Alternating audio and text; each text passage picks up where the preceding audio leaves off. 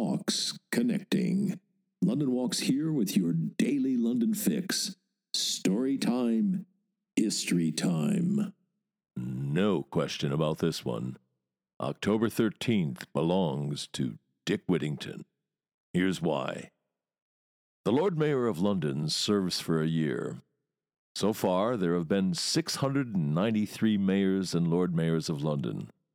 The appellation varied in those early years. Sometimes the office was called the Royal Warden, or even the Royal Nominee. The very first one of a very long list, the very first Mayor of London, was Henry Fitzaylwin, a draper. He got the show on the road in 1189. He served 24 terms. That, needless to say, is a record. He died in office in 1212. In 1285, Sir Ralph Sandwich, great name, served the first of his 9 terms. In 1274, Gregory de Rokesley served the first of his 8 terms. In 1231, Andrew Buckerell served the first of his 7 terms. In 1289, John Le Breton served the first of his 7 terms. In 1319, Sir Hamo de Chigwell, there's another great name for you, served the first of his 7 terms. In 1222, Richard Ranger served the first of his 6 terms. In 1214, Serlo Le Mercer, another great name, served the first of his 5 terms. In 1227, Roger Le Duc served the first of his 4 terms. And we'll let Roger Le Duc represent his class of 4-termers. Let him represent them because there are too many 4-termers, let alone 3-termers and 2-termers, to mention here. 1 4-termer accepted. The preliminary point being that in the first 130 years, multiple terms of office were the rule rather than the exception. And then it began to change. Over a long period of time. As I said, there were a lot of 4-termers, plenty of 3-termers, and even more 2-termers. The last multiple-termer was Sir Robert Fowler. He served 2 years. His second and final year was 1885. And in the interests of strict accuracy, the first Lord Mayor of London was Sir Thomas Legge. He served his first term in 1347. That year, he was the mayor. He served his second term of office in 1354. That year is a pivot point. That year, Sir Thomas Legge wasn't just the mayor of London, he was the Lord Mayor of London. Sounds grander, doesn't it? Okay, the stage is set. That brings us to October 13th, 1397, and to October 13th, 1406, and to October 13th, 1419. All 3 of them Election Day victories for Dick Whittington, the most famous Lord Mayor of them all. That's why Dick Whittington owns October 13th. And for the record, he actually did a partial 4th term as Lord Mayor. In June of 1397, the elected mayor died, and Richard II appointed Dick Whittington to the vacancy. So in all, Dick Whittington was Lord Mayor for 3 full terms and a partial 4th term. And he's the one. He's the man. The one everybody knows. He's the subject of nursery rhymes and Christmas pantomimes and children's stories. He's got a London hospital named after him and a London park. And of course, the monumental stone and statue of his cat on Highgate Hill.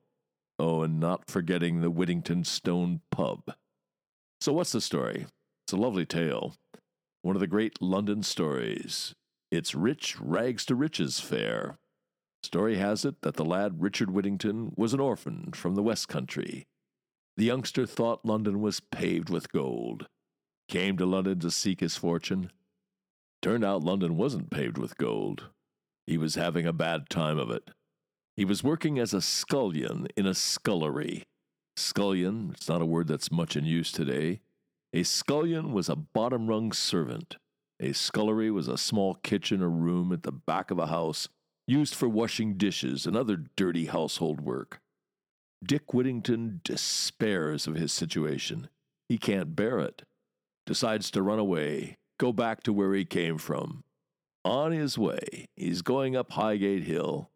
He hears Bow Bells, the famous Bow Bells. The bells seem to be pealing to the words, "Turn again, Whittington, Lord Mayor of London." He acts on the bell's advice, and just as well, too, because not long after he gets back, the unicorn returns from Africa, and Dick Whittington is a wealthy man, thanks to his cat. Here's the rest of the tale, the backstory. Whittington's employer, the man who hired him to slave away as a despairing little drudge in the scullery, was a wealthy merchant named Hugh Fitzwarren. An overbearing cook makes the lad Whittington's life a misery. The wealthy merchant's daughter, Alice, befriends young Whittington, shields him against some of the torments and mistreatment the cook metes out to him. Alice's father, the wealthy merchant, owns a trading ship, the Unicorn. He sends it fully laden on a trading voyage to Africa. Each of his servants is allowed to make a contribution to the vessel's cargo. The only thing Whittington can offer is his cat, which he'd bought for a penny. The cat and the rags on his back, that's the extent of the poor kid's worldly possessions. When the Unicorn docks on the coast of North Africa, the king there, who's got a serious problem with rats and mice, they're overrunning his palace, buys the cat for 10 times more than the whole of the rest of the ship's cargo. All of that is going on while poor Whittington, back in London, is despairing of fame and fortune, and taking and acting on the decision to run away, to leave London for good, an act which Bow Bells counteracts. Anyway, the Unicorn comes back to London, bearing the money from the sale of the cat. On the strength of his newly acquired fortune, Dick Whittington is able to marry Alice, marry his master's daughter, and rise to be Lord Mayor. Well, it's pure folklore, of course. The historical figure, Richard Whittington, thrice Lord Mayor, or if you're counting that partial term, 4 times Lord Mayor, the historical flesh and blood Richard Whittington was a somewhat austere, remote, even isolated, but very wealthy London merchant, a mercer. He dealt in silk, linen, fustian, luxury small goods, and of course wool and woolen cloth. He was importing and exporting. To that he added money lending. He made major loans, nearly 60 of them, to the crown. He was loaded. But the thing about him was, he was civic-minded. He gave to good works throughout his life: a library at the London Greyfriars, a refuge for unmarried mothers at St. Thomas's Hospital, an almshouse, a longhouse at St. Martin Vintry. Shall I translate longhouse? You'll be sorry you asked. It was a public lavatory with many seats side by side. And when he drew up his will, he left his entire fortune to charity, to the poor. So austere he may have been, but there's no gainsaying his sense of civic and humanitarian duty. There's every reason why Dick Whittington should be the shining light of the 693 London mayors. He deserves this day, deserves to be remembered. And a Today in London recommendation? Maybe take a look at the Bloomsbury Festival. It's just about to get underway. Starts on October 14th, a 10-day celebration of the area's pioneering creativity, arts, science, literature, performance, discussion, and reflection. What's not to like? You've been listening to the Today in London History podcast, emanating from www.walks.com, home of London Walks, London's signature walking tour company, London's local, time-honored, fiercely independent, family-owned, just the right size walking tour company. And as long as we're at it, London's multi-award-winning walking tour company. Indeed, London's only award-winning walking tour company. And here's the secret. London Walks is essentially run as a guides cooperative. That's the key to everything. It's the reason we're able to attract and keep the best guides in London. You can get schlubbers to do this for £20 a walk, but you cannot get world-class guides, let alone accomplished professionals. It's not rocket science. You get what you pay for. And just as surely, you also get what you don't pay for. Back in 1968, when we got started, we quickly came to a fork in the road. We had to answer a searching question. Do we want to make the most money, or do we want to be the best walking tour company in the world? You want to make the most money, you go the schlubbers route. You want to be the best walking tour company in the world, you do whatever you have to do to attract and keep the best guides in London. You want them guiding for you, not for somebody else. Bears repeating, the way we're structured, a guides cooperative, is the key to the whole thing. It's the reason for all those awards. It's the reason people who know go with London Walks.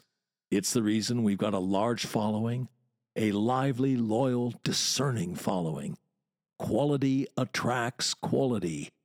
It's the reason we're able, uniquely, to front our walks with accomplished, in many cases distinguished professionals.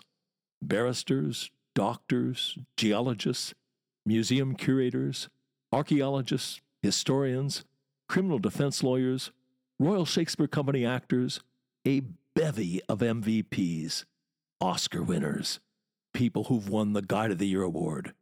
Well, you get the idea. As that travel writer famously put it, if this were a golf tournament, every name on the leaderboard would be a London Walks guide. And as we put it, London Walks guides make the new familiar, and the familiar new. And on that agreeable note, come then, let us go forward together on some great London Walks. See you tomorrow.